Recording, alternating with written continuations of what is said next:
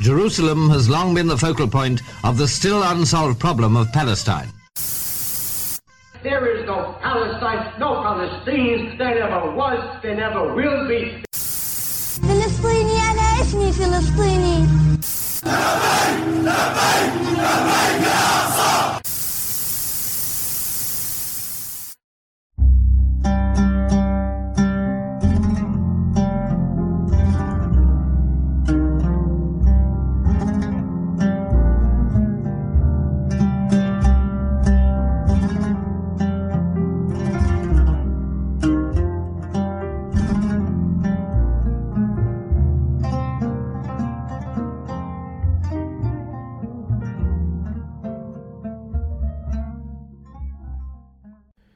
There are currently millions of people all over the world who are deeply invested in each and every development of the war in Gaza and the spillover wars brewing in southern Lebanon and the Red Sea.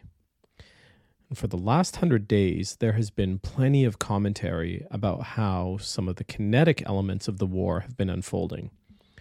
And I suspect the vast majority of casual observers have been somewhat surprised both by Israel's inability to achieve any of its major objectives, but also by the ability of Hamas and other resistance factions to impose their own battle plans upon the Israelis. Now, none of us know what is going to happen next, but Israel is already walking back almost all of its original war aims. There are people way more qualified than myself who have already given detailed analysis of every battle in every inch of Gaza. Combat veterans from all over the world have taken to social media to share their expert opinions on how the battle is going. And they have been noticing things and commenting on things that a civilian like myself honestly just never could. So I will not be giving a detailed breakdown of the war itself. And in these episodes, I'm going to focus on things that I think have been missing from the mainstream discourse so far. I want to focus on elements of this war and resistance in general that aim to capture the hearts and minds of Palestinians and the Arabic-speaking world in general.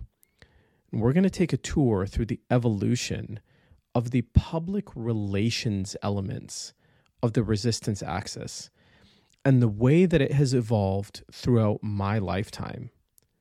This whole industry, it's something that I've come to call Resistance Inc. You're about to discover that armed resistance, as it is understood in the Arab world, is not just a few organizations who make headlines in Western media once in a while. These are social movements made up of a variety of moving parts, and some of those parts are intimately connected to the top brass of these resistance factions, and some are only tangentially related, if at all. So let's get into it. In 2003, the United States invaded Iraq. That invasion was the first war that consumed the full depth of my emotional energy. I followed the whole war very closely, and I've revisited those details constantly throughout my adult life. Anyways, the Americans had previously invaded Iraq in 1991, and in an effort to ensure that there was no repeat of what had unfolded during the Vietnam War, the U.S. military made sure that all members of the press who were present in the country were to be embedded with the American military. Now, this practice was repeated again in 2003, and it had a pretty spectacular effect in impacting the way the world saw the war.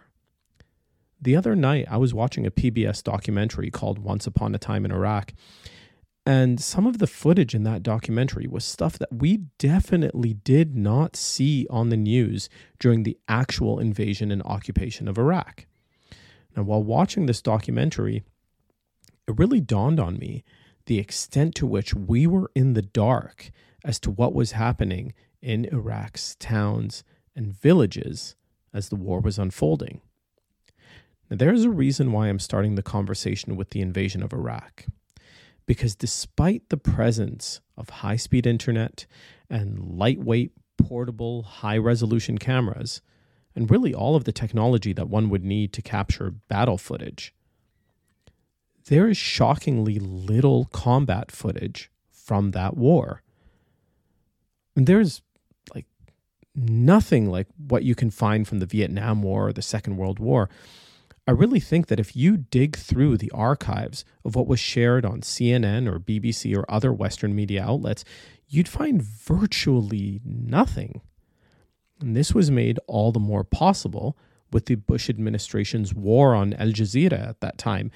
Now, I don't say that lightly, by the way. I mean, they literally launched an airstrike against Al Jazeera journalists, killing Tariq Ayoub, a Palestinian Al Jazeera journalist, about a month into the invasion. The message was clear. America was going to control the narrative. And it is in the context of that media blackout that U.S. President George Bush was able to stand on an aircraft carrier barely 2 months into the invasion and declare before the whole world that the war in Iraq had already been won, with a giant banner behind him reading, "Mission accomplished." There just wasn't much visual content to contest the official American narrative. Now that is, of course, until footage started leaking from the Iraqi insurgents themselves. Now, much like Syria a decade later, the war in Iraq had many factions fighting against the Americans and against each other.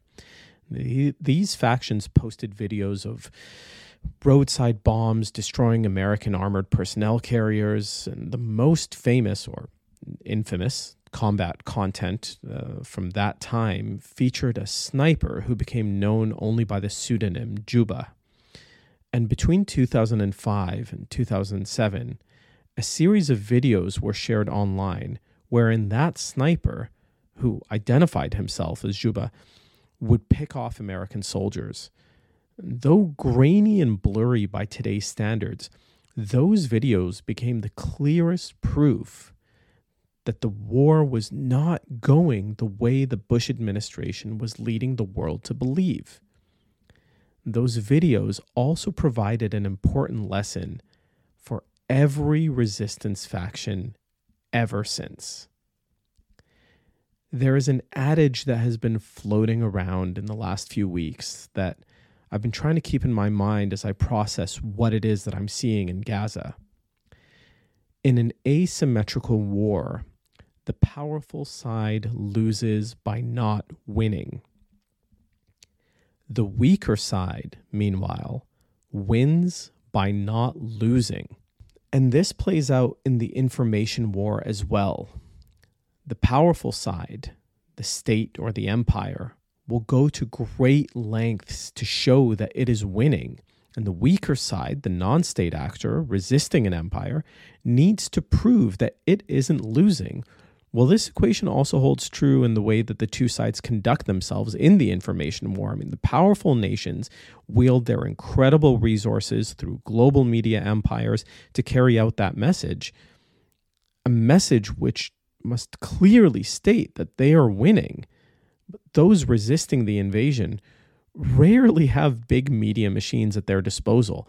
I mean, at best, insurgents and resistance factions have traditionally used gritty underground magazines and local newspapers to get word out that they're still in this fight. Now, in hindsight, we can say that the Iraqi insurgency did not successfully penetrate the media blackout that was imposed upon them by the Americans.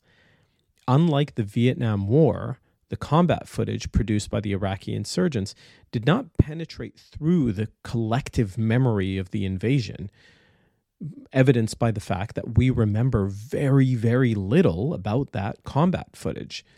Now, if we compare the amount of combat footage that leaked from Iraq, even with contemporary wars like that of Chechnya in the same time, one can easily see just how little information managed to emerge from the Iraqi theater. This was probably in large part due to America's ability to control cyberspace and shut down websites, something that the Russians at the same time would not have easily been able to do with the Chechens. And in any case, combat footage is just one part of piercing into the world's collective memory and winning over hearts and minds and winning the war of information. A comprehensive public relations campaign needs to be targeted at and successful at winning over large swaths of the local population that is witnessing the war unfold. And this is something that, in hindsight, the Iraqi resistance had largely failed to do. Still, the lessons of the Iraq War and the role that combat footage played in maintaining the morale of the resistance became an important part of the way all resistance organizations would go on to conduct their operations in the future. And so now our story takes us to the slopes of southern Lebanon, where in the late 1980s, Hezbollah was just emerging as a resistance faction. Of all the factions in the axis of resistance, Hezbollah is widely recognized as the most militarily capable. But like I said at the onset of this episode, it's not Hezbollah's military capabilities that I want to focus on here, because there are other elements of Hezbollah's overall operation that don't get nearly enough attention in Western discourse. Israel's occupation of southern Lebanon began in 1982, and in 1991, Hezbollah launched its very own news network, Al-Manar. Now, according to Abed Kanane, I think that's how his name is pronounced, in his book Understanding Hezbollah, Al-Manar, quote, seeks to address issues of the mustad'afin, that is, of the oppressed, in the cause of national revival and confrontation with tyranny and Zionism. The channel also aims to cover all muqawamah, that is resistance, so all muqawamah-related events in furtherance of the victory narrative. Public emphasis on the resistance's victories since the 1990s through to the liberation in 2000 and the victory in 2006. End quote. The network, both back then and today, was headquartered in southern Beirut, which put it outside of the Israeli-occupied south. Having this network allowed Hezbollah to broadcast its own updates regarding its resistance to the Israelis in the south. It also allowed Hezbollah to broadcast combat footage from the south alongside footage of the First Intifada, which was unfolding in Palestine concurrently to Hezbollah's struggle against the Israeli occupation. The launching of Al-Manar is all the more substantial when you consider that Al Jazeera itself hadn't been launched until 5 years later in 1996. Nearly a decade after Al-Manar's inception, in the year 2000, Israel unilaterally withdrew from southern Lebanon. Shortly after discovering that the occupation had withdrawn, residents of southern Lebanon hurried en masse toward Khiyam prison, where Israel had been holding hundreds of Lebanese citizens in dungeons for months and years. The ensuing scenes are some of the most powerful images you will ever see, and I strongly encourage anyone and everyone to look up the liberation of El Khiyam on YouTube. The videos are still there. And at one point in a 30-minute clip, there's this one liberated prisoner surrounded by his family.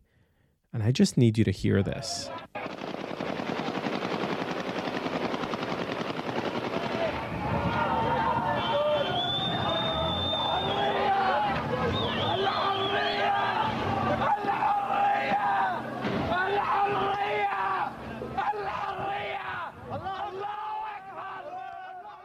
For you non-Arabic speakers, what he's screaming is freedom, freedom, freedom.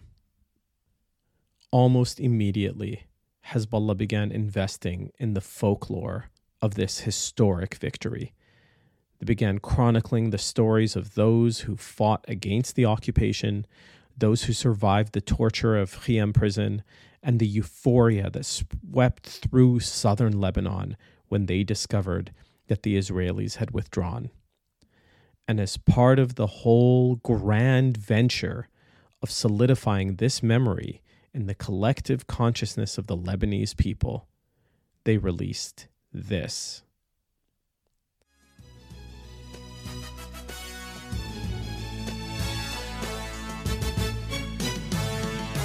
حدينا المدفع بالدم أحلفنا الدار بنرجع مهما الظلم اشتد وعم الغاصب للأرض بيطلع حدينا المدفع بالدم أحلفنا الدار بنرجع مهما الظلم اشتد وعم الغاصب للأرض بيطلع على أرض بالدم انكتب محتل مهزوم انسحب بالسيف عالصخر انحفر لبنان بالشهداء انتصر على أرض بالدم انكتب محتل مهزوم انسحب بالسيف عالصخر. The chorus of the song translates to, quote, "It was written on our soil with my blood, the occupier, humiliated, left in defeat. Our swords were plunged into our stones. Lebanon, by its martyrs, was victorious." End quote.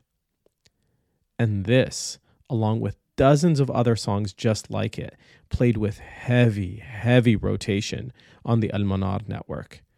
The original video that corresponded with this song, so the music video, featured celebratory scenes from southern Lebanon. At one point, this woman from southern Lebanon is throwing candy into cheering crowds, shouting, "Al-Nasr lil-Muqawamah, Al-Nasr lil-Muqawamah," which means victory to the resistance, victory to the resistance. And with that, Hezbollah had ushered in a new era in resistance music. I cannot overstate the power of this genre. For people living under occupation, resistance music performs an essential pedagogical function. Through easy-to-memorize songs, whole societies actively learn about the heroes, villains, victors, and foes.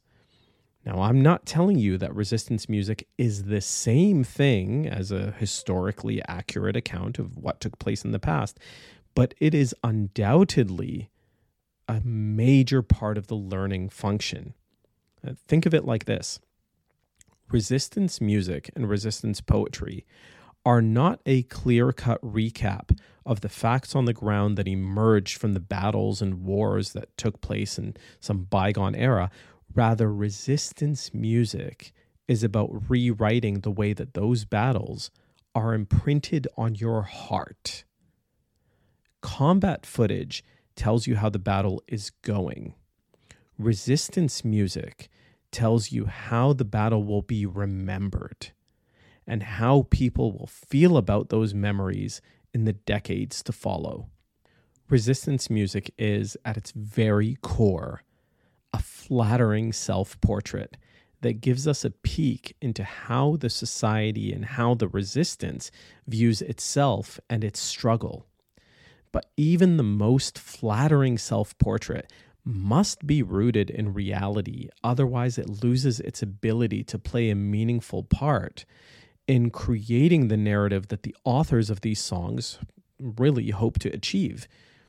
Now, I want to be clear before I say anything else, and this is going to be a bit of a rant, but Hezbollah did not invent the genre of resistance music. This genre was already alive and well before Hezbollah came into existence.